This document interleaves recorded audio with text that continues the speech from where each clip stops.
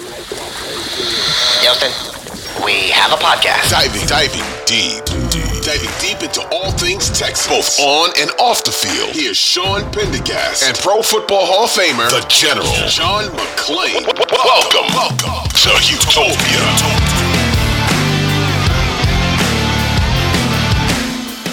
Welcome in. It is the Utopia Football Podcast for the 6-4 Houston Texans as they get ready to take on the 7-3 Jacksonville Jaguars. AFC South first place at stake at NRG Stadium on Sunday.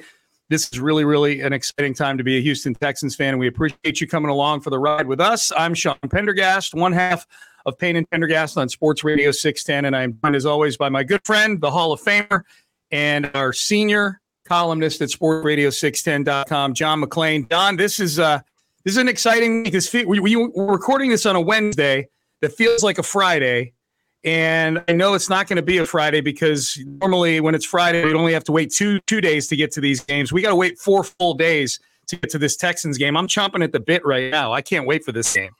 I think everybody feels that way. Biggest game since the Buffalo wildcard game after the 2019 season. Should be the most fans they've had in the stands, most tickets sold because it's big. If they lose it, Jaguars got a 2-game lead with a very manageable schedule. So that means they lose this, they're not winning the AFC South.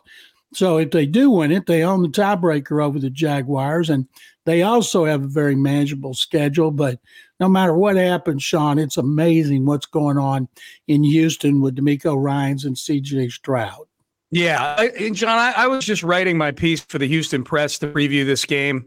And I think that I typed right out of the chute was like, I think most Texan fans thought that DeMeco Ryans and C.J. Stroud, that combination would be able to turn things around for this team. Like, I think like even Texan fans who are ultimate skeptics, I think, about what had happened based on affected by what had happened the last couple of years with the team. And they just made so many poor decisions. I think even those Texan fans are like, okay, well, this could work out in a couple of years. That we're here 10 games in, and John, like all these power rankings that are out there all have the Texans sitting somewhere between 8 and 12. Like they are an upper third of the league team. I saw this stat too, John. This was in Athletic. I think it might have been a Mike Sando article. It was in the power rankings. It was the power rankings. The Athletic had them 10th. There's only 4 teams in the NFL that have a positive expected points added, this EPA stat that gets used now as sort of the gospel for efficiency. There are only 4 teams that have a positive EPA on offense, defense, and special teams. The Eagles, the Cowboys, the Lions, and the Texans. How crazy is that? Crazy, absolutely crazy to think about that, considering where this team was last year and the 2 previous years when it was the dregs of the NFL, and now it surprised everybody on every level. But they got to beat the Jaguars. I was listening to NFL radio, and Charlie Weiss, the quarterback guru, he said he was talking about teams that could beat Kansas City, and he said, and I even think Jacksonville could because they're in first place. And I'm thinking, well, they may not be for long if the Texans. He sucks, John. You got to stop quoting Charlie Weiss. He sucks. I hate Charlie Weiss. And you hate him because he was bombed out at Notre Dame. Yes, and exactly. I think I have respect for him when it comes to quarterbacks, and he's been very complimentary for C.J. Stroud, but a lot of people still assuming that the Jaguars are going to win the division, and they very well could. They're favored by 1.5. But if they win this game, people are going to have to take Texans seriously as a division champion, and that would be 5 in 7 or 8 years and a chance to host a playoff game.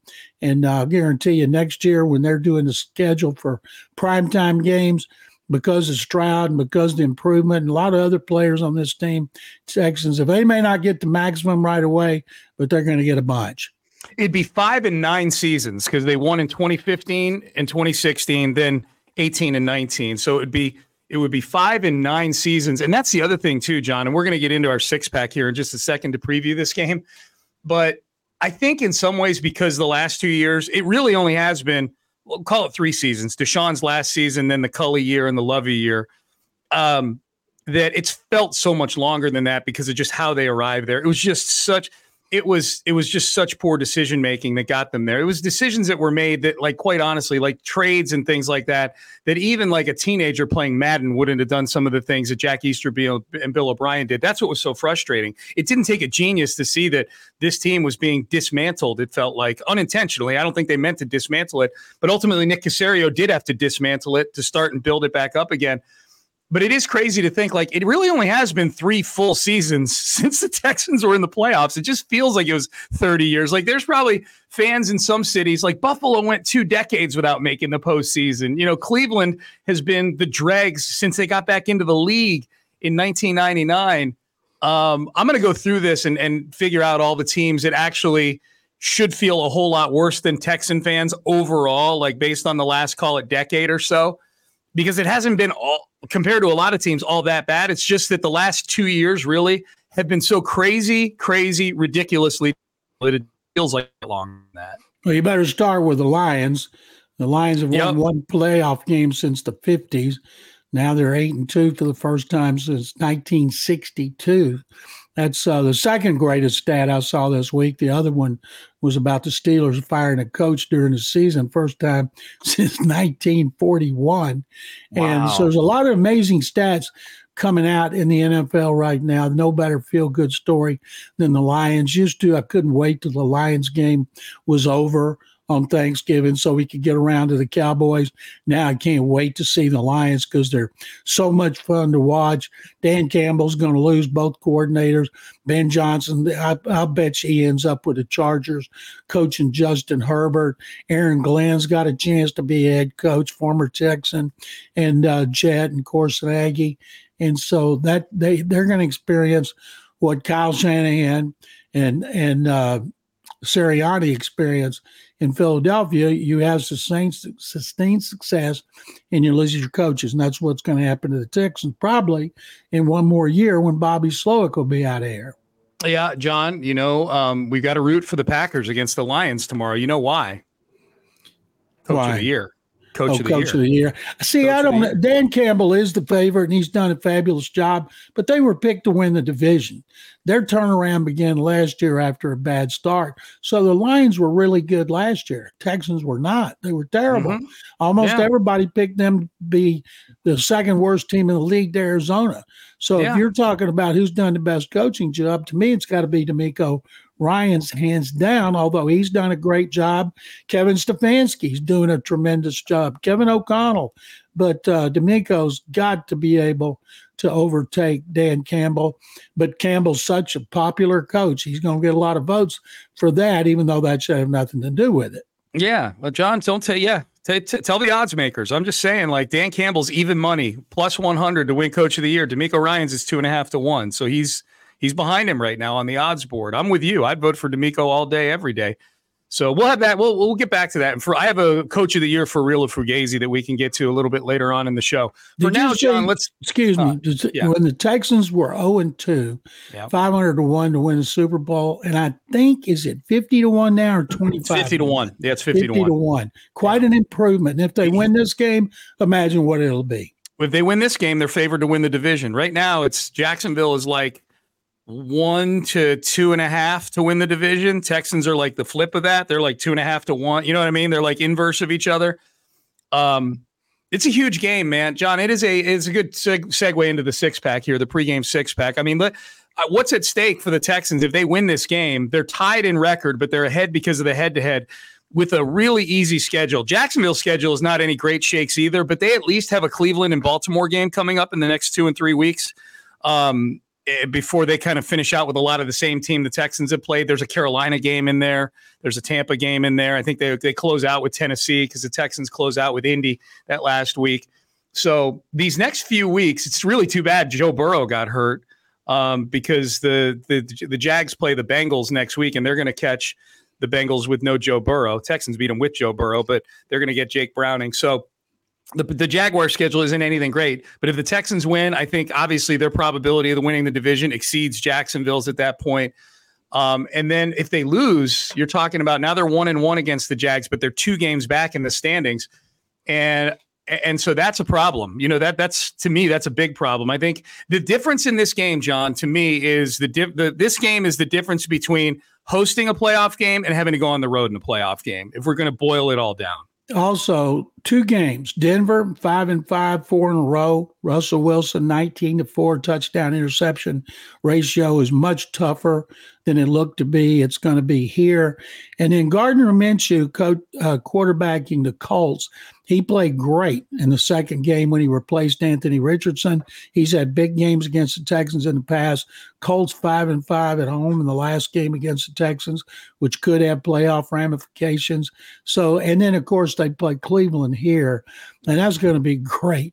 The ultimate test. Right now, the Browns are giving up the fewest yards per game than any team in the last 10 years. Yeah, it's crazy. It's crazy. It's a really, really good defense. That's going to get them into the postseason. I think the Browns and the Texans are both going to be playoff teams. I just don't know where in the tapestry they end up fitting in, but we'll see. All right, let's do the 6-pack, John. Let's give people players, coaches, storylines, whatever the case may be, things that are going to affect and impact this Jacksonville game against the Texans on Sunday. You go first.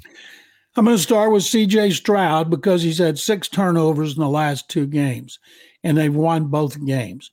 And so you got to hope that was kind of an aberration, a mirage, and then he'll go back to the way he was before with 3 in the first 8 interceptions. And so he's got to cut back on the interceptions, and even though they were deep in the opposing end of the field, he hasn't hurt them by throwing interceptions deep in his end of the field, but he's got to stay away from the interceptions because you can't keep winning that way. So I'm saying C.J. Stroud has to have one of his best games, beginning with fewer turnovers to beat the Jaguars. Well, this is an opportunistic Jags defense too. I think they lead the league in takeaways. They've got 20 takeaways in 10 games. So this is an opportunistic defense. CJ was able to stay out of the interception realm. The first time these two teams played was during CJ's historic start without an interception, 190 whatever attempts it was. So yeah, I'm completely with you on that. To me, it's very impressive that the Texans have been able to win the last 2 games while losing the turnover battle against the Bengals and the Cardinals. That's actually, weirdly enough, that's one of the things that makes me super excited about the Texans is they don't have to win. They're a good enough team offensively. They don't have to win the turnover battle and get short fields and things like that to win games. They have C.J. Stroud, who's the most explosive quarterback in the sport right now. Mine, John, on offense is going to be Bobby Slowick and his feel in the run game. And what I mean by that is you're getting Dameon Pierce back. Devin Singletary has had maybe the 2 best back-to-back games that any Texans running back has had since Carlos Hyde back in 2019. I can't remember Dameon had a few good games last year. I can't remember if he ever had, almost 300 yards back-to-back games like Devin did. He probably did last year. So maybe I'm overshooting that a little bit. Point being that Devin Singletary undeniably is the one guy who's run the ball well the last 2 games over the course of this season. Like that's been the only time the running game has looked like a competent NFL running game. Dameon Pierce is coming back. How does Bobby Slowick mix up the carries, the touches between those two? What if Devin Singletary's not running very well, but Dameon is kind of a hot hand? Does he go with the hot hand? Does Dameon just resume starters reps? We don't know. I see you shaking your head. I agree with you, John, on all that.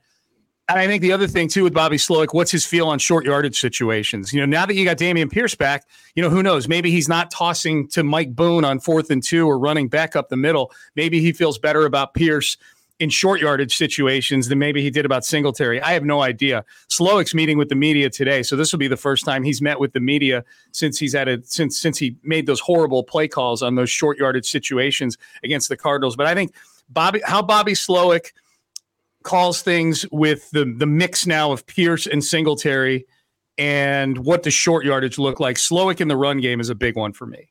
He better stick with Singletary, first back-to-back 100-yard game since Lamar Miller in 2018. Okay, there you go. I knew you'd have the numbers, John. There carry the last 2 games. Okay, get Dameon Pierce some carries, But boy, if they're in short yardage, I still want Singletary there because he's got a low center of gravity. He's got moves. He can push the pile if he has to. He's strong. And but I if they're going to give him the ball 20, give it to Pierce 10 or 8, whatever. But you stick with a hot hand, and Bobby Slowik's not stupid. Yeah, no, he's a lot of things. He's not stupid. Stupid is not one of them. John, what's your next one? My next one's going to be the defensive ends, Will Anderson Jr. and Jonathan Grenard, who have done a really good job. Statistically, I think they're the best twosome in the league at setting the edge. Everything they do against the run is designed to keep teams from getting outside, to force it inside where the goal is to swarm to the ball. And they've done a good job of that. But Trevor Lawrence got over his knee injury. He threw really well on the run in the victory over Tennessee. He had 2 touchdown passes, 2 touchdowns rushing, and he seems to be throwing better when he's on the move. Now, Kyler Murray broke through for a 26-yard run. He got around outside. They got to be very disciplined in setting the edge, which they've done. They got to be careful about Travis Etienne, who likes to bounce it outside when he doesn't see a hole up the middle. So not just with Will Anderson Jr. and Jonathan Grenard sacking and hitting Trevor Lawrence, but they got to be great in the running game, which they have been, because Etienne likes to bounce outside. Their interior offensive line's not very good. They get stuffed a lot up the middle. Tackles are better. So expect them to try to get outside, and that's why I like Anderson and Grenard. Yeah, Lawrence has been dealing with a knee for a lot of the year, but he had his best game last week, including running the football. He ran for 2 touchdowns last week. Trevor Lawrence is, when he's healthy, is very underrated athletically. I think he's someone who can hurt you. But not like Lamar Jackson hurt you with his legs, or even Kyler Murray, but he's almost more like Aaron Rodgers, where you got to be mindful of it because he will go get 10 or 12 yards if you give it to him. He's 6'6", and he's an inviting target, but he's very mobile. Yeah. And right now he's throwing better on the run. Yeah. My next one, John, is Dalton Schultz. Dalton Schultz has been one of the key targets for C.J. Stroud really since the Jacksonville game in week 3. He only had 1 catch against Jacksonville. He really had a tough time getting out of the gate with this offense. Didn't look super comfortable. C.J. wasn't really looking for him. Even in the preseason, those two never seemed to be on the same page during the preseason at times. But then something clicked in week 4 against Pittsburgh. And in the 7 games since the Jacksonville game, the numbers that Dalton Schultz has put up, if you extrapolate him over a 17-game season, he's a 1,000-yard receiver. If you take the last 7 games, that's the type of player he's been. He's been a great target for CJ in the red zone. He's got 5 touchdowns in 7 games. So there's a real trust factor there with CJ Stroud. And the Jags, they're a good defensive team, but one thing they don't do well is defend tight ends. Tight ends, they're 31st when it comes to, I use fantasy points, just yards and touchdowns a tight end score per game. The Jaguars give up the 31st. They're 31st. They're the second worst team at defending tight ends statistically in the NFL. And Dalton Schultz he's been eating this last month and a half, John. So he's a big key, especially against a team like Jacksonville that can get after the passer. If you're doing more quick game, and we know they're going to attack downfield at some point, but Dalton Schultz is a nice target to have in that intermediate area. So he's one of mine to watch. My next one is the Texans versus tight end. Evan Ingram is the Jaguars' leading receiver. And last week, Kyler Murray initially tried to throw the tight ends, and I don't know what the Texans did. They did a good job on Trey McBride. But Ingram, because he is the favorite target, they're going to have to cover him, whether it's Blake Cashman, Jalen Petrie, one of the other linebackers, Christian Harris. Harris and Cashman are coming off their best games. And unfortunately for them, it happened the same time when they had 3 linebackers out. So the secondary and the linebackers have to do a good job against Evan Ingram. When Zay Jones came back, because he's so fast, it allowed them to move Calvin Ridley around instead of just lining him up outside where teams were taking him out of the game. And he just had 2 touchdown catches in a 100-yard game. But to me, you could put Stingley out there on him and let him stick with him, or Steven Nelson, depending on the side. But you've got to be able to contain Evan Ingram. And as we know, they've struggled against tight ends for most of the season. The Bengals did the same thing. Remember, they threw the ball to the tight end like 5 times on the first possession of that game, which ended up with a touchdown over the top to that Irwin guy. But the Bengals tried to do the same thing that the Cardinals did last week, is feed the tight end. And you're right, the Texans would. I don't know if they made adjustments for whatever. Burrow just started attacking with Jamar. Burrow just started using Jamar Chase. What a novel concept in that game. But yeah, no, the tight end is a real key. And it's nice having Stingley back too. As far as Zay Jones goes, I know you saw the same stat I did, that Calvin Ridley has had his 3 best games as a Jaguar with Zay Jones back. That the games they've played together have been Calvin Ridley's best games. So it's providing another distraction. And that's my last one, John, is the receiving. You bring up Ingram. I mean, but look at the weapons they've got on the outside and in the slot with Christian Kirk and Calvin Ridley and Zay Jones. Those are some, I don't know if it's elite weaponry, but all those are 3 really good receivers who can stretch the field. And I think if I'm gonna attach one Texan to this aspect of the Jaguars, as far as like a 6-pack item that you and I are doing, it's Jalen Petrie, the safety. If you look at a lot of these deep shots, I don't know if it's Jalen late getting over there, or if, like in the touchdown against the Cardinals, Stingley slipped. And so Petrie, I don't know if Petrie is supposed to be there over the top or not. I just know Jalen Petrie has not played good football in a long time this season. He's missing tackles. He dropped an interception a couple weeks ago. These plays that get hit downfield, it always seems to be Jalen Petrie that's chasing guys after they catch the football. So Jacksonville's got guys that can hurt you, and they've got their full complement of receivers. Zay Jones didn't play in the first game between these two teams, and Calvin Ridley dropped a touchdown pass early in the game. Somehow he got singled up on Blake Cashman in that Week 3 game against the Texans. So they've got to contain these 3 receivers as well, and I'm going to put Jalen Petrie in the crosshairs here because he's got to prevent some of the deep stuff downfield with these guys. Zay Jones didn't play. Neither did Derek Stingley Jr. Yep, that's true. That's true. Maybe it cancels each other out. All right, so there you go, John. What's your prediction on the game? I'm taking the Texans to win this game 28-24. Okay, I've got 27-20 Texans. So you and I are kind of in the same neighborhood. We have them both winning outright. Jacksonville, as you and I talk, are a 1.5-point favorite over the Houston Texans at NRG Stadium on Sunday. Should be rocking. Should be a good, raucous crowd out there. And if you're a season ticket holder, you're going out there, get in the stadium early. Let's get in there and get loud early in this game. All right, John, you want to do some for real or fugazis? Let's do it. Okay, cool. Let's do it. We do for real or fugazi. We do it every 3rd episode of the week, normally a Thursday, but we're doing it on a Wednesday this week because of the Thanksgiving holiday. And I read a sentence. I share it with John. I ask him if it is for real or fugazi. I read the sentence. If John agrees with it, if he agrees with what I just said, he says for real. If he disagrees with it, or he thinks I'm stupid or crazy or the statement is false, he says fugazi. Fugazi. He says it with that great Waco Italian accent right there is what John does. All right, so let's do this, John. This one is just a flat-out quarterback matchup in Week 12. For real or fugazi, C.J. Stroud is better than Trevor Lawrence. This season he has been, and statistically you can see it. And he outplayed Trevor Lawrence in the first game, and the Texans won by 20 points. Lawrence is supposed to be the generational talent. It's his 3rd season, and he's had some bad coaching, but he has not been a generational quarterback prospect.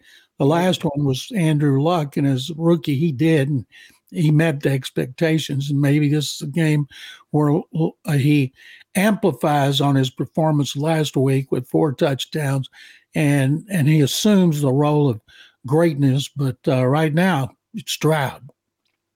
John, it's not for real, fugazi, or John gives analysis on it. Is it for real or fugazi? I thought I said for real. You didn't. You did not. You did not. Oh, I didn't. You went right into your diatribe, John.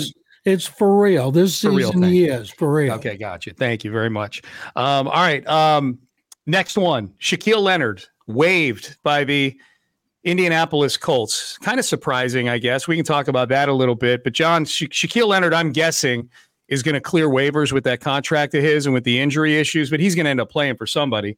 For real or fugazi, Shaquille Leonard at the right price would be a good pickup for the Houston Texans. Fugazi. He couldn't play for the Colts. He's been benched. He's been terrible since he had his 2 back operations. So they got a good thing going here. He'd be a backup. and I'm sure he wants a chance to start, but he'll sign with somebody. But, I wouldn't do it here. They got plenty of linebackers, and right now they're playing well. John, just taking Shaq Leonard out of it for a second, just like this, it is kind of wild. Like all of a sudden, like the Texans have to be considered a team that if you're one of these guys that gets cut or you got a chance to sign with a team or whatever, I'm not saying that they're the Chiefs or something like that, but they're a reasonable team. Like if you're looking like, okay, I want to go to a playoff team with a good quarterback. The Texans are a playoff team with a good quarterback right now. That's a fun place to be for Texan fans. Well, I think that'll be more in line with free agency next year. I agree. But you always got to pay. You're not going to take less money. If it's equal, you might want to come here because they're on the way up.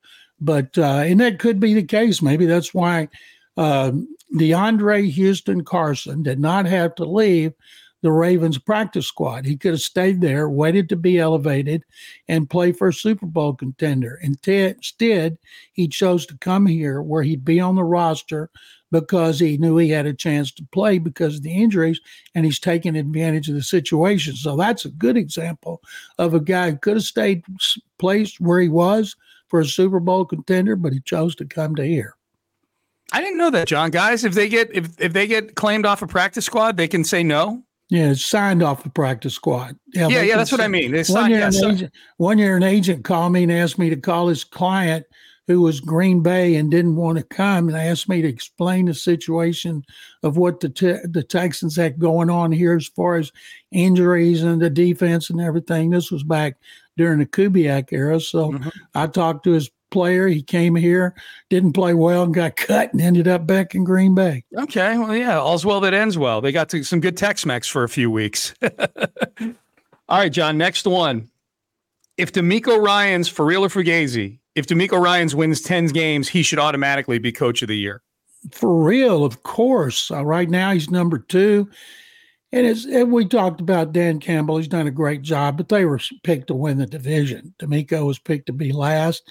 Texans supposed to be second worst team in the league. There's nobody who's done a better coaching job. There's been some good ones. Stefanski, he's done a great job. Kevin O'Connell's done a great job, but nobody has done what DeMeco Ryans has done.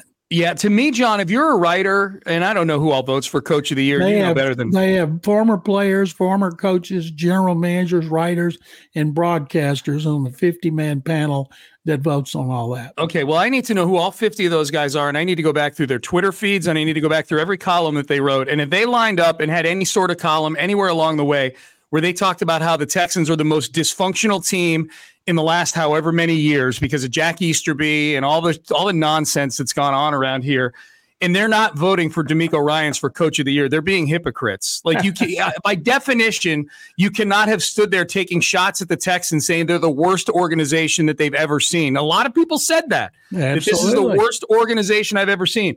You cannot have said that and then not vote for DeMeco Ryans for coach of the year if he wins double-digit games this year. That's the rule.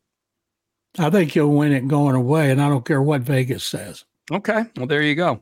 All right, John. Let's see. Next one. I don't know if you saw this, but on Stephen A. Smith's radio show, Tom Brady was on, and he bemoaned NFL play, said there's, quote, mediocrity. John, the product, a mediocre product these days. Fugazi. I think if you watch a lot of these teams are really good. As people have pointed out, Brady, and I don't know if he said that in that interview, the NFL Players Association has negotiated in collective bargaining all these rules that you can't do squat in the off season when you used to do a lot of teaching, especially for the line. And of course, with the quarterbacks out, that's the key. The game's so much better and more interesting if you don't have all these top quarterbacks out with injuries, which has happened. So no, I disagree with Brady, and a lot of it he's talking about players have to learn to protect himself. Well, themselves. Well, how come he didn't protect himself when he blew out his knee in the first game one year in which they went 11-5 with Matt Castle? That's one of the dumbest things I've ever heard. Players have to learn how to protect themselves. Yeah, I always look at it, John, like when I sit down to watch NFL football, am I enjoying it less now than I used to? And the answer is clearly no. And this isn't even a Texans thing where I'm enjoying it more now because the Texans are good. I'm talking about sitting down on a Thursday night game and watching a game. John, I like the storylines. Like I'm into the.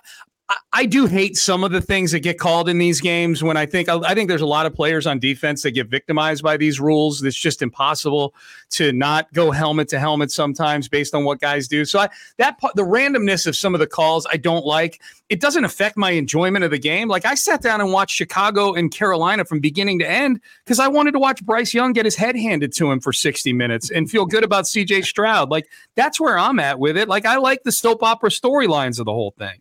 One thing that has made a difference, a lot of great quarterbacks have retired in recent years. Yeah. And some of the younger ones who are great are getting hurt. Like this year with Joe Burrow, and Aaron Rodgers, not young, but a great one.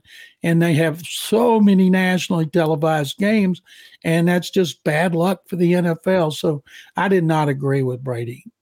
I didn't either. And John, it's funny. I don't know if you ever look at on CBSSports.com. I'm trying to see the writer here. I've got the article pulled up. Cody Benjamin does. No. Cody Benjamin does the QB power rankings. Prisco does their team power rankings, but. Excuse me, Cody Benjamin does QB power rankings every week based on, just how the quarterbacks are playing. CJ was number one coming out of the Cincinnati game last week. He dropped, threw 3 picks. So he's fourth now, which I know probably, I don't know, when I tell you that CJ Stroud is the 4th best quarterback in football, what's your 10-second reaction to that, John? Well, based on how everybody's playing and the inconsistency, I would say, yeah, he has been playing like a quarterback who should be in the top 4. Yeah, and it's crazy. I think you look at it and you go, wow, he's a rookie. I know he's been really good, but boy, this age of quarterbacks we're in. But yeah, you go, this age of quarterbacks we're in. The 3 that are ahead of him, Lamar Jackson is 1, Jalen Hurts is 2. It hadn't been a great Jalen Hurts year. Patrick Mahomes has probably had statistically his worst season since taking over. He's 3rd. CJ Stroud is 4th. John, and you start to go down the list. Josh Allen's 5th. His offensive coordinator got fired a week ago. Brock Purdy is 6th. He had an interception problem earlier this year. Dak Prescott 7th. He can't win a big game. Tua Tagovailoa is 8th. He hasn't beaten a good team yet this year. Justin Herbert's 9th. His coach is about to get fired. Jared Goff is 10th. I have nothing bad to say about Jared Goff, ironically. I think he actually he might deserve to be a little higher on this list. Russell Wilson's 11th, and I know Russell Wilson is better now. I'm not going to go through the whole list. I'll stop there. Actually, I should see where Trevor Lawrence is just based on who the Texans play. I'm guessing, Trevor's 12th.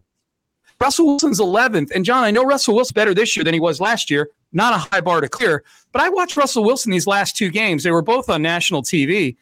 There's nothing scary about this version of Russell Wilson. He's still light years behind what he was in Seattle. It's not a great quarterback league right now. I know injuries play a part of it. Joe Burrow's out. Aaron Rodgers is out. Deshaun Watson, we don't know what the hell's going on with him, whether when he's hurt or when he's healthy. But that Brock Purdy is the 6th best quarterback in football is insane to that just goes to show you. Well, he's coming off back-to-back great games, including first perfect rating since Joe Montana, I think, in 89. Yeah. And he had that bad spurt, just like Stroud's having a bad spurt. And it's not what you do in September and October, it's November and December. And that's why the best separate themselves, best quarterbacks and the best teams. And this is a great opportunity for Stroud to continue to play well. And, right now, if you were to ask me what team throws the ball down the field more at a higher percentage than any other team, I'd say, well, Miami. They're the most vertical team in the league. They throw the ball beyond 10 yards on 47%, 46%. Guess who throws it 50.1%? The Texans with Bobby Slowick. Yeah, they attack, man. It's fun. It's really, really fun to watch. All right, 2 more, John. Michigan and Ohio State play this weekend. A lot of drama around that game. Michigan and the winner goes on and probably going to win the Big Ten and go to the college football playoff. The loser will have 1 loss. Not necessarily out of it, though, depending on how this game plays out. However, John, the University of Texas should be rooting for Michigan against Ohio State for real or fugazi, because the college football playoff committee will never let a 1-loss Michigan team into the college football playoff with all the sign stealing scandal. Ooh, I like that for real. Yeah. I think that's a great one. You know what's going to be bad is Oregon beats Washington, Alabama beats Georgia, Ohio State beats Michigan, and there's Florida State loses without its quarterback, and there's one unbeaten team, Ohio State, and then there's jockeying for positions unlike anything we've ever seen. I loved it when they asked Harbaugh how much respect he had from Ryan Day, and he calls him Ohio, and he started talking about his game plan. Just totally blew it off. That's one of the things that makes the rivalry good, and I'm pulling for Ohio State to beat the Michigan Wolverines, and Jim Harbaugh's next stop, Chicago or Las Vegas. The Chicago Bears. Yeah. John, when you lay it out that way, all that chaos, the potential chaos, it actually makes me kind of bummed out for the 12-team playoff as opposed to the 14 playoff, because I like the chaos. I like the debate. Debate's way better for shows like ours on Sports Radio 610 than just, all these one-loss teams, who cares? They're all going to make the playoff. You named all those teams. If the chaos that you just laid out ensued, those teams would all make the playoffs in a 12-team playoff in all likelihood. I mean, I have to think it through a little bit because I know there's spots taken for conference champions and there's a group of 5 spot and things like that and whatnot. And it's still a committee involved. So they may do some chicanery where they see a 2-loss Alabama as being better than a 1-loss Washington or something like that. But I'll enjoy the 12-team playoff because it's more football. It's more games. I think it's going to be cool watching playoff games in campus stadiums. That's going to be really neat. But I love the debate and the event and how pissed off people get. Commit people probably are not fully. If we're being real, they're probably not the best 13 people.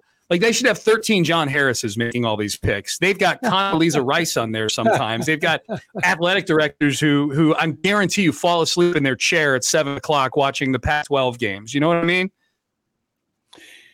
This time next year, it's not going to be nearly as interesting, but when they expanded the NCAA tournament, I didn't like it. Now I think it's one of the best things I've ever seen in sports. So we'll adapt to it, but maybe this won't happen.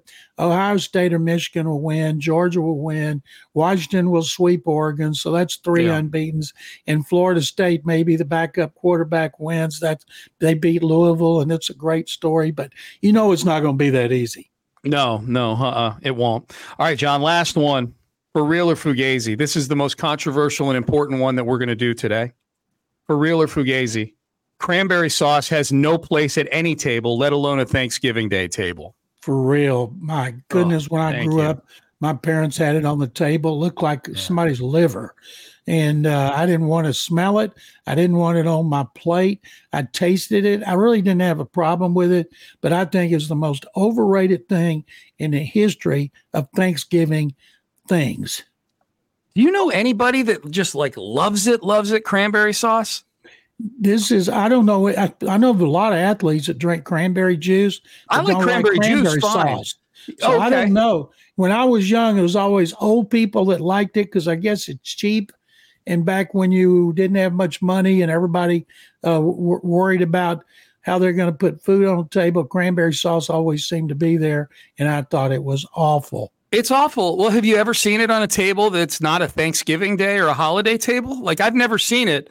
I've never sat down at a table and I've eaten turkey outside of, the holidays before. There's always turkeys in the freezer at every grocery store all year round. I've eaten turkey outside of season before, but I only see cranberry sauce on the table once a year. And that's and now thankfully it's once a year I see it because Amy's parents are sane and don't dabble in the cranberry sauce arts. Thank God. You're making me sick just talking about it. Let's do something. Okay, well, John, else. Then let's wash your palate here. Last thing, what is a pre-soda John McClain dream plate look like at Thanksgiving? You get one plate, John. You can fill every spot on the plate. You can fill every part of the surface area of the plate. What's the dream plate look like for you? Well, first of all, I got to tell you what my wife Carol cooks. She has turkey with stuffing. She has mashed potatoes, sweet potatoes, green bean casserole, sweet peas, and 2 pies. and celery stuffed with cream cheese and rolls. So on my plate, I will go light on the turkey because I like turkey sandwiches the next 2 days. Yeah. So I tell her light on the turkey, heavy on the dressing, have mashed potatoes with gravy with the peas on top. And then I have green bean casserole, and I make it all fit. Truthfully, I get the green bean casserole in a bowl, but for purposes of what you just asked me, that's what'd be on my plate, topped off with a couple of rolls covered with butter.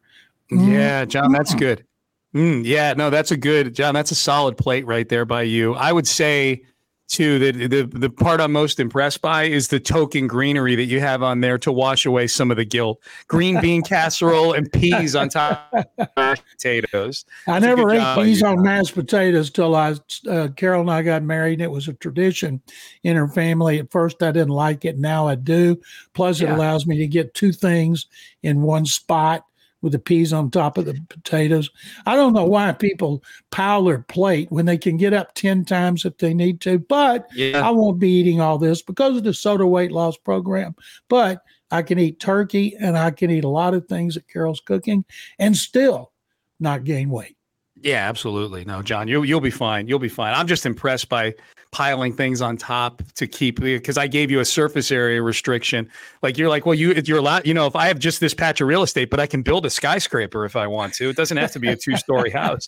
I can build a chocolate sundae with a cherry and whipped cream and right cherry on top, right on top of the mashed potatoes. All right. John, very, very happy Thanksgiving to you and to Carol. As always, I enjoyed it.